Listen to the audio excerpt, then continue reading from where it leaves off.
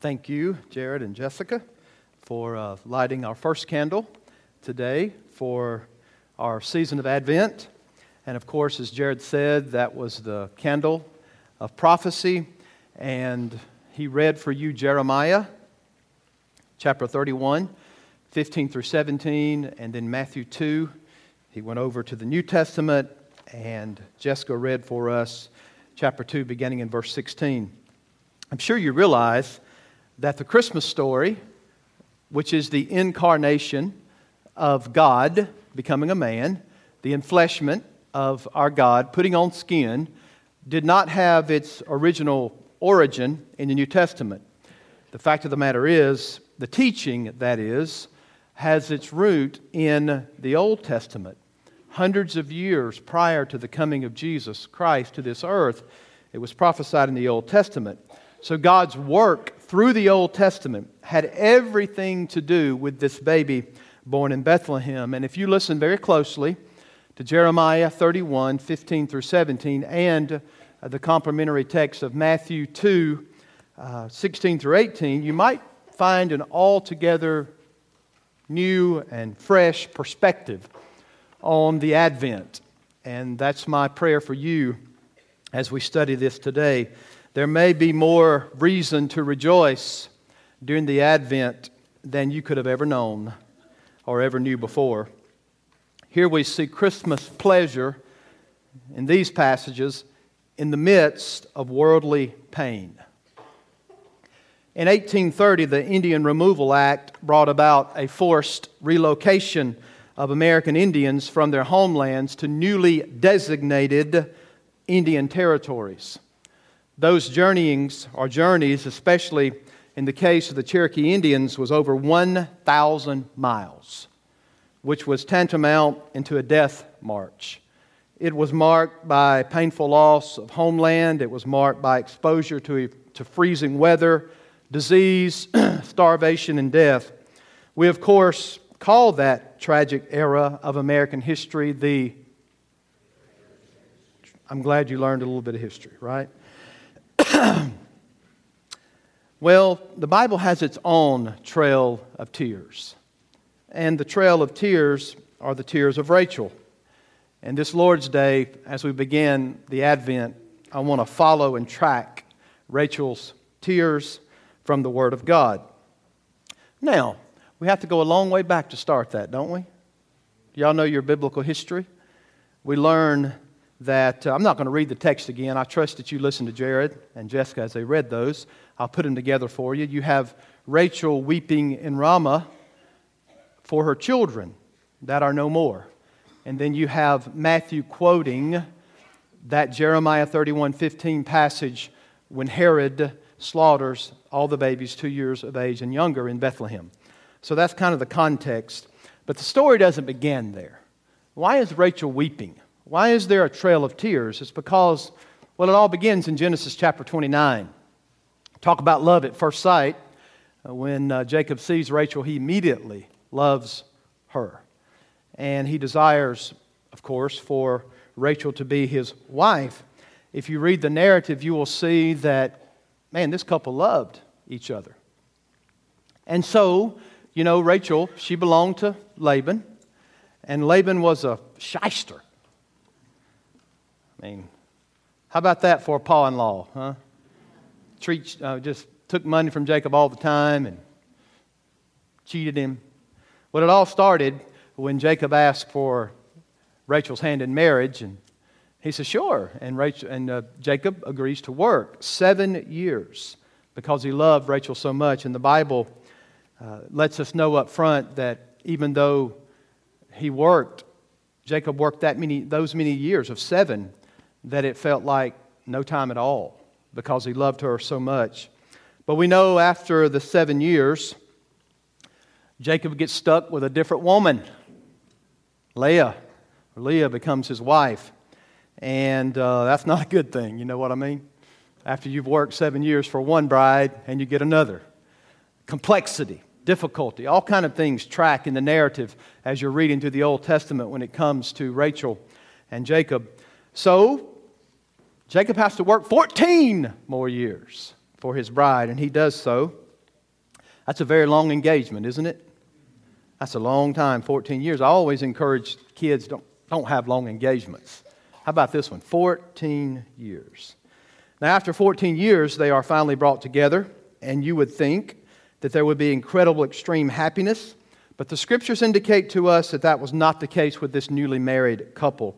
And it was especially true on Rachel's side. Her sister Leah was incredibly fertile and was bearing children left and right. Rachel, however, was childless. And in her anguish, she said to Jacob on one occasion, "Give me children or I die." And Jacob retorts and says to her, "Am I in the place of God?" And so the race begins.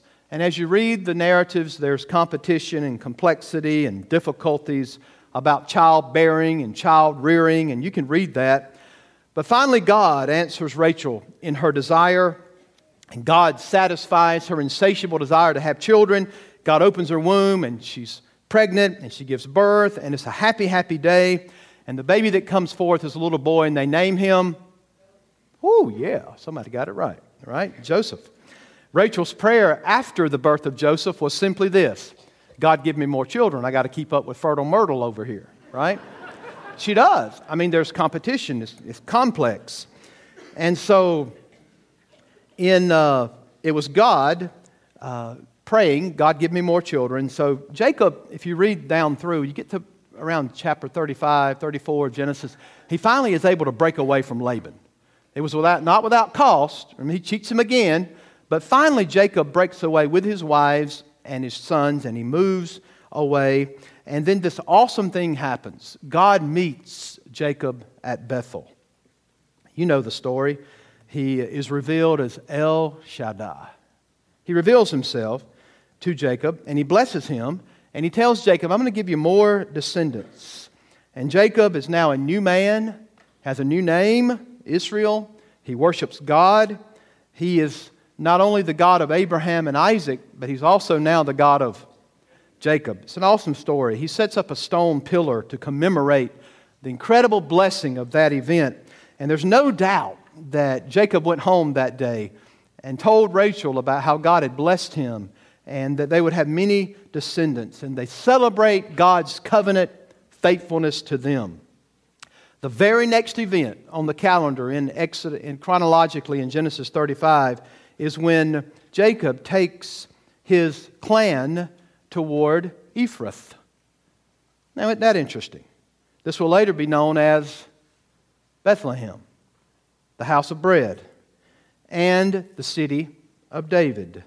It's on that journey that Rachel is again pregnant. And it's on that journey that she goes into a severe labor. She has the baby, but she dies. In the midst of her anguish, in her final tearful words, she gives the boy the name Ben-Oni. And that's the translation of the son of my sorrow. But after Rachel's death, Jacob renames the boy Benjamin, which means son of my right hand. So Rachel would be buried on the way to Ephrath or Bethlehem, and her tears would be famous in all of Israel. Now, in Jeremiah, we have recorded Rachel's tears. Jacob's sons, of course, would become the 12 tribes of Israel. They go into Egypt a little later. They're delivered. They settle in the promised land. They become a fruitful people, but they are perpetually sinful, perpetually disobedient to the God, our God, Yahweh, who made the promise to them that He would be faithful. Just as the original boys were sketchy and sinful, so were the 12 tribes. So in the midst of all their sins and failures, God kept His covenant promises with the people of Israel. Israel will later reach its golden years under King, there you go, under King David and Solomon. Those would be called the golden age of Israel's history under David and Solomon. But that was short-lived because rebellion started and civil war and bad kings, and it made it difficult for Israel. So God sends a prophet to warn them, doesn't He? And then he gives them prophet after prophet, but they didn't listen to them. It was of no avail. They didn't repent and turn to God. And so in Jeremiah's time, the tribes of Ephraim and Manasseh are no more. I mean, those were the linchpin tribes in the northern section. Ephraim and Manasseh, they are no more. And what is Jeremiah warning the southern kingdom about? Just as the northern kingdom was taken into Assyrian captivity, Babylon is on the way. And he's warning them at this point. Your tribes are going to be scattered and taken over, and there will be no more. And so in a sense, Rachel stands as the mother of all the descendants of Jacob. Ephraim and Manasseh being that backbone of the northern 10, and then the southern kingdom to which Benjamin belonged, they would be devastated by Babylon. And so they too would be no more. Exiled or killed, Rachel's children are all swept away. What is Jeremiah called? He's called the weeping prophet. And he's weeping. Why?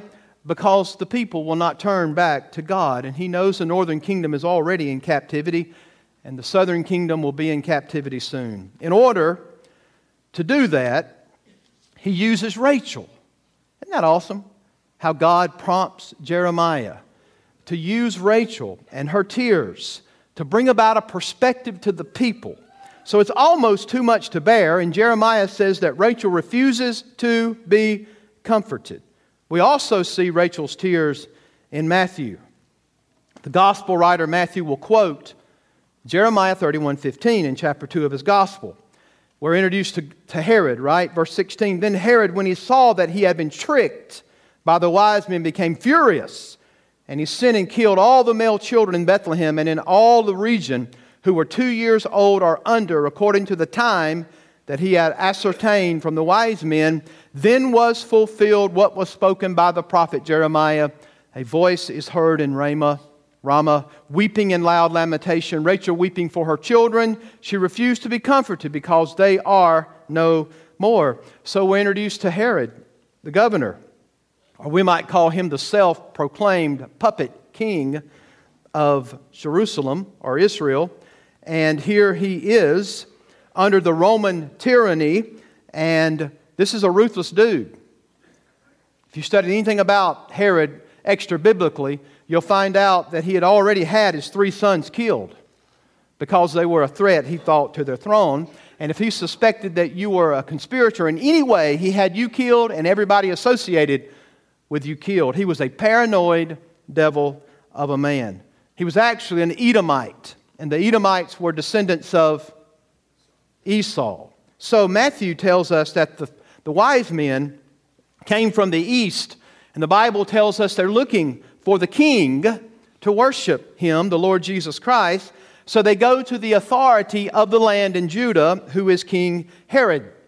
Herod, in turn, inquires from the chief priests and scribes.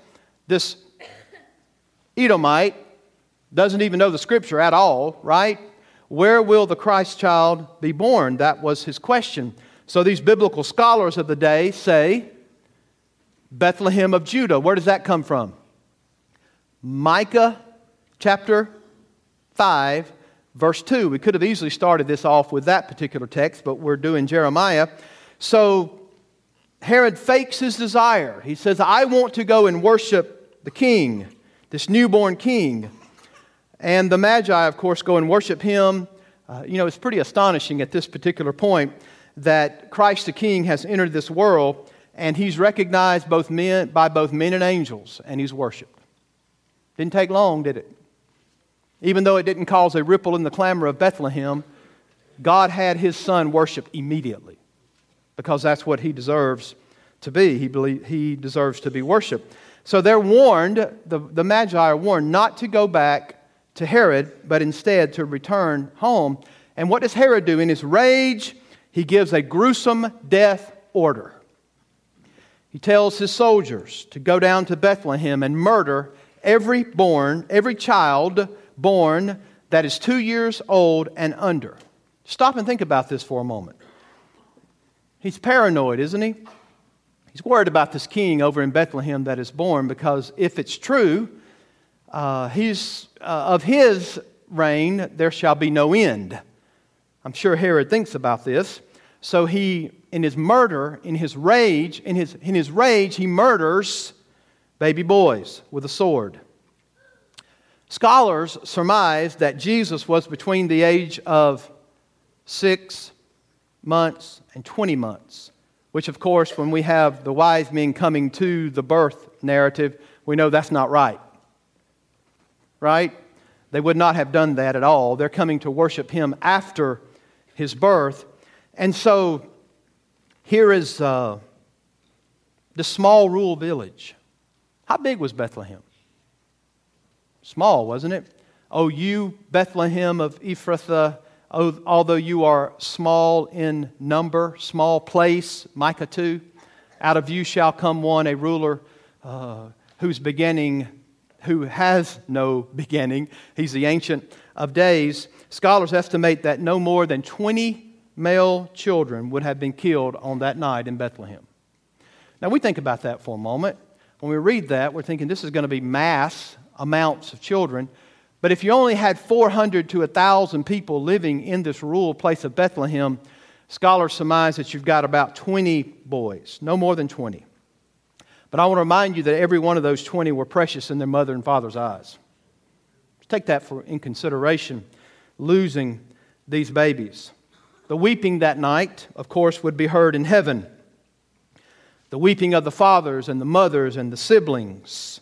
Imagine the hoof prints, the hoof beats of hearing those horses come into your community in the middle of the night to kill your baby boy. You can just imagine the mourning and the weeping. Merciless orders carried out by Roman soldiers. The murder of little children who did nothing, committed no crimes, except for they were born on a particular date or before that date, and they lived in a particular geographical area. What Matthew sees in Bethlehem on this terrible night, not far from where Rachel was buried, are once more Rachel's tears. Boy, the Bible is fascinating, isn't it?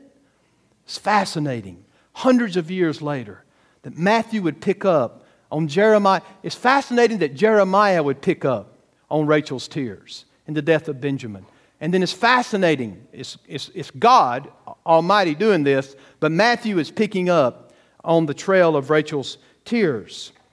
Just as Rachel wept for her children in exile, who were massacred by the Assyrians and the Babylonians, here we have mothers and fathers who are mourning the brutal loss of their children. And once again, Rachel is weeping.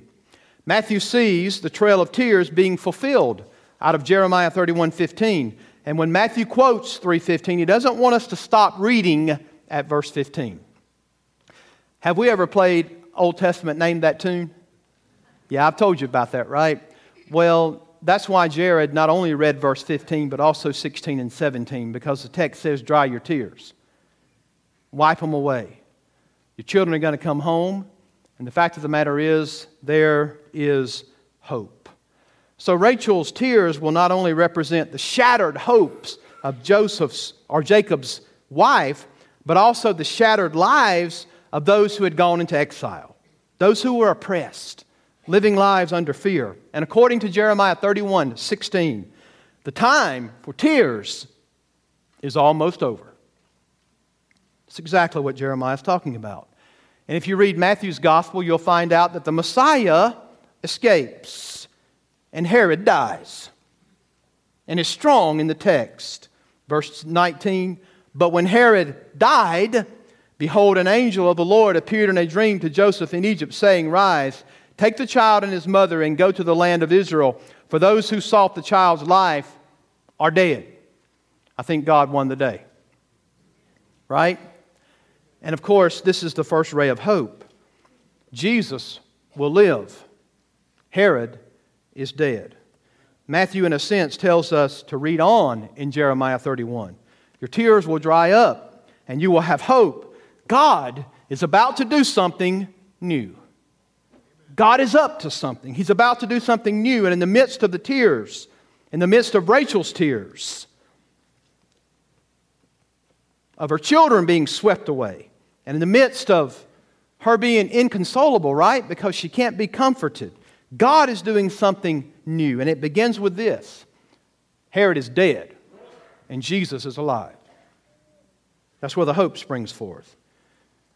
God's children will not be forever oppressed. Restoration is coming. Repentance is coming. If you keep reading on in Jeremiah 31, you'll find out what God is going to do. Isn't this great? Chapter 31. It is the new covenant found in verse 31. Behold, the days are coming, declares the Lord, when I will make a new covenant with the house of Israel and the house of Judah, not like the covenant that I made with their fathers on the day when I took them by the hand to bring them out of the land of Egypt, my covenant that they broke, though I was their husband, declares the Lord. But this is the covenant that I will make with the house of Israel after those days, declares the Lord. I will put my law within them, and I will write it on their hearts. I will be their God, and they shall be my people. Look down, verse 36. For I will forgive their iniquity, and I will remember their sin no more. You read Hebrews chapter 8, you're introduced again to the new covenant. So God not only gives us a new exodus, He ends the mournful exile, which is the sermon today. He also even loves His enemies because He grows up in Nazareth, where they're going to say, can any good thing come out of Nazareth? Right? He even loves His enemies. This is a new day. God tells us what He's about to do. God loves His people. And yes, there is pain and oppression and exile. But the Son of David has come. The Son of David has come.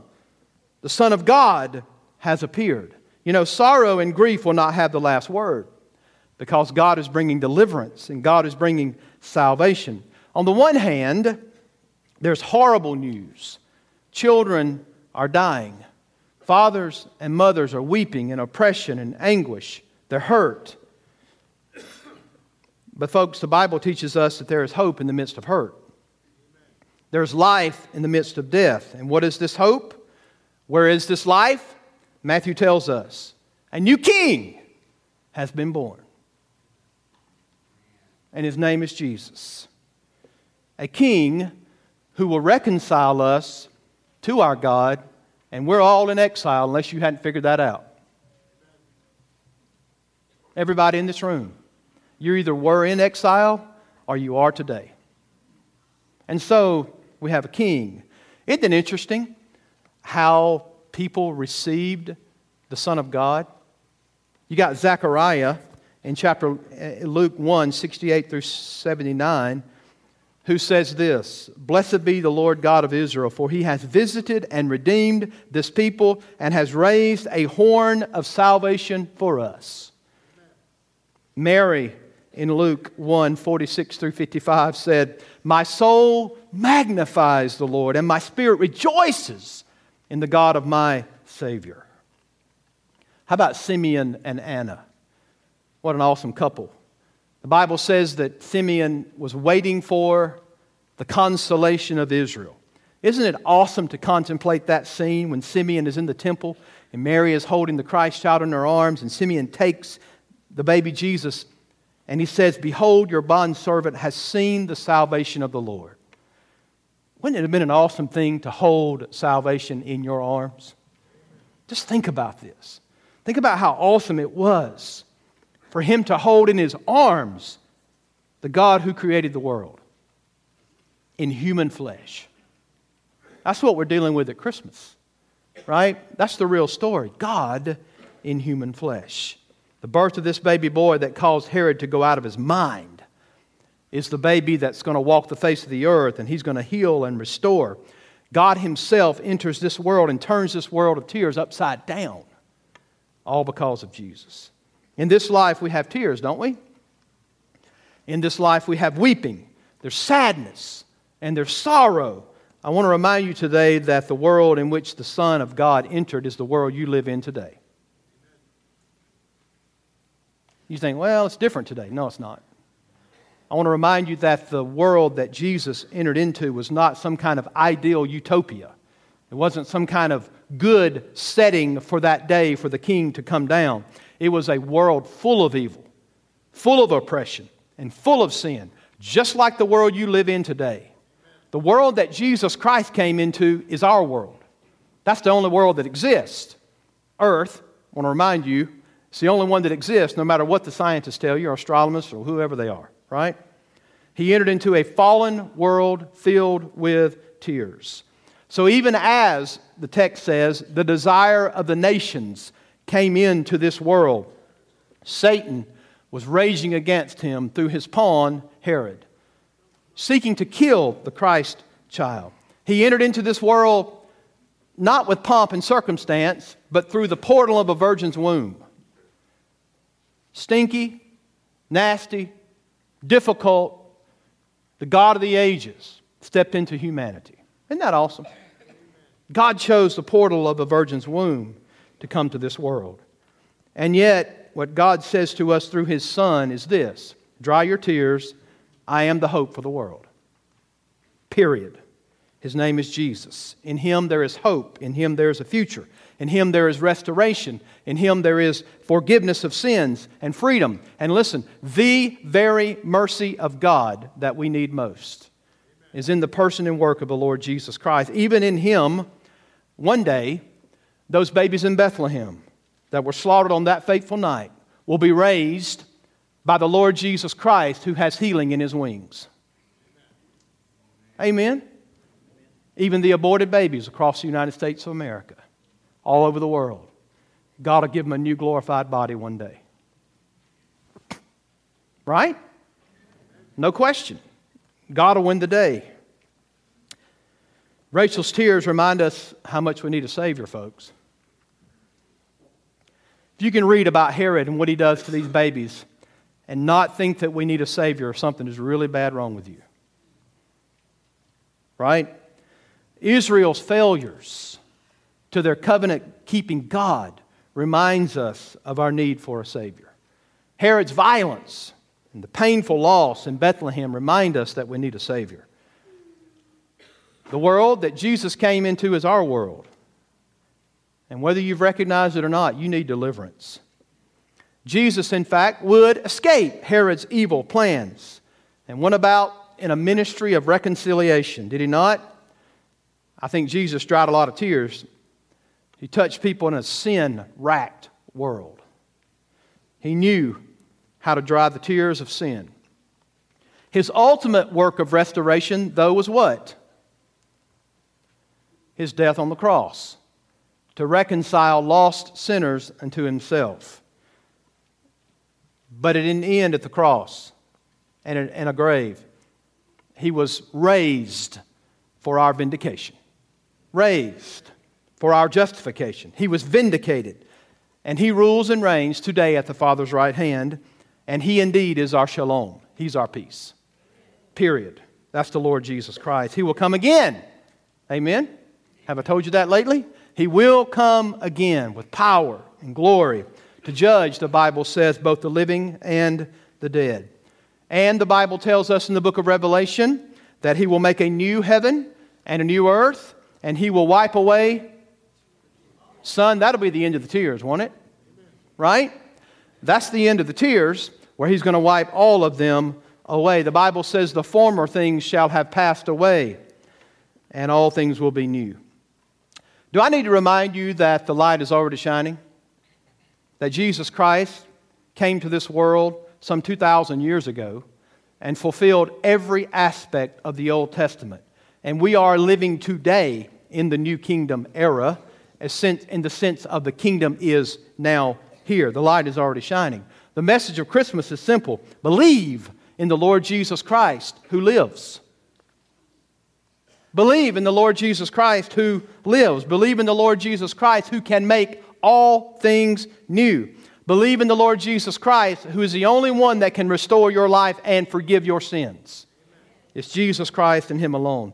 Believe in Jesus who restores and forgives. Sorrow and sadness and death will not have the last word in this sin-sick world.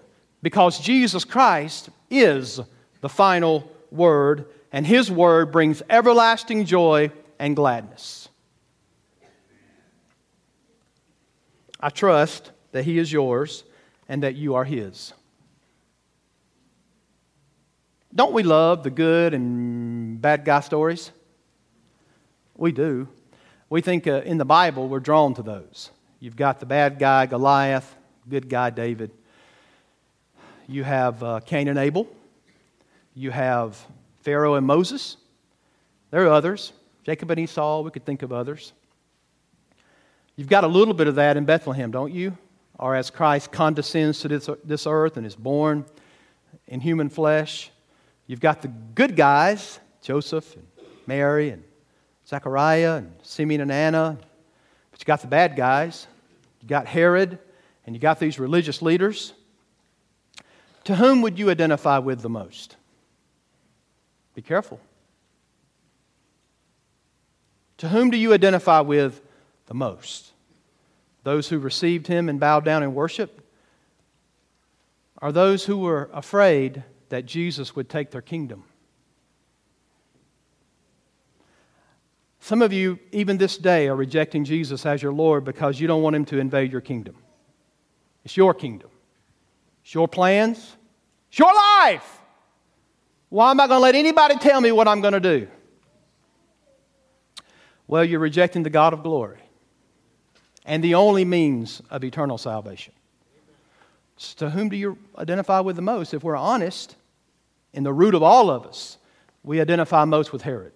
Now, if you're saved today, I would say that you've surrendered your life and you've bowed the knee. But if you're lost today, then you identify most with Herod. You don't want Jesus on your turf. He's a threat to you. He's a threat to your kingdom. These are representative responses to the Redeemer when He came to this world. It's still that way today. The Bible says He came into His own, and His own received Him not. I want to encourage you to accept and receive the long-expected Jesus. The King has come. He's the only Savior, period, of mankind. David's going to come and lead us in the song, Jesus, long-expected King. Come thou long-expected Jesus. Written by Charles Wesley. Listen to the words. Jesus Christ ends the mournful exile. There's no exile that's worse than dying in your sin. Some of you may think today, well, preacher, I'm just going to go to hell and be with my friends. I want to remind you that death never ends. I want to remind you that eternal judgment is forever. Some lost people have the mentality that when you die, you're just going to be annihilated. You'll cease to exist. I beg to differ with you. The Bible says you're going to live. Your soul is going to live somewhere forever in heaven or hell. And so for people who say, well, I'm just going to hang out with my friends in hell, there's no hanging out. It's eternal torment forever. That's the worst thing about judgment. But boy, isn't there good news with the gospel? That's why it's good news. Because there's such bad news for us without Jesus. Would you come to Jesus this morning? I say that without apology. Unashamedly. There is no salvation in any other name given under heaven among men whereby we must be saved. It's only in Jesus Christ.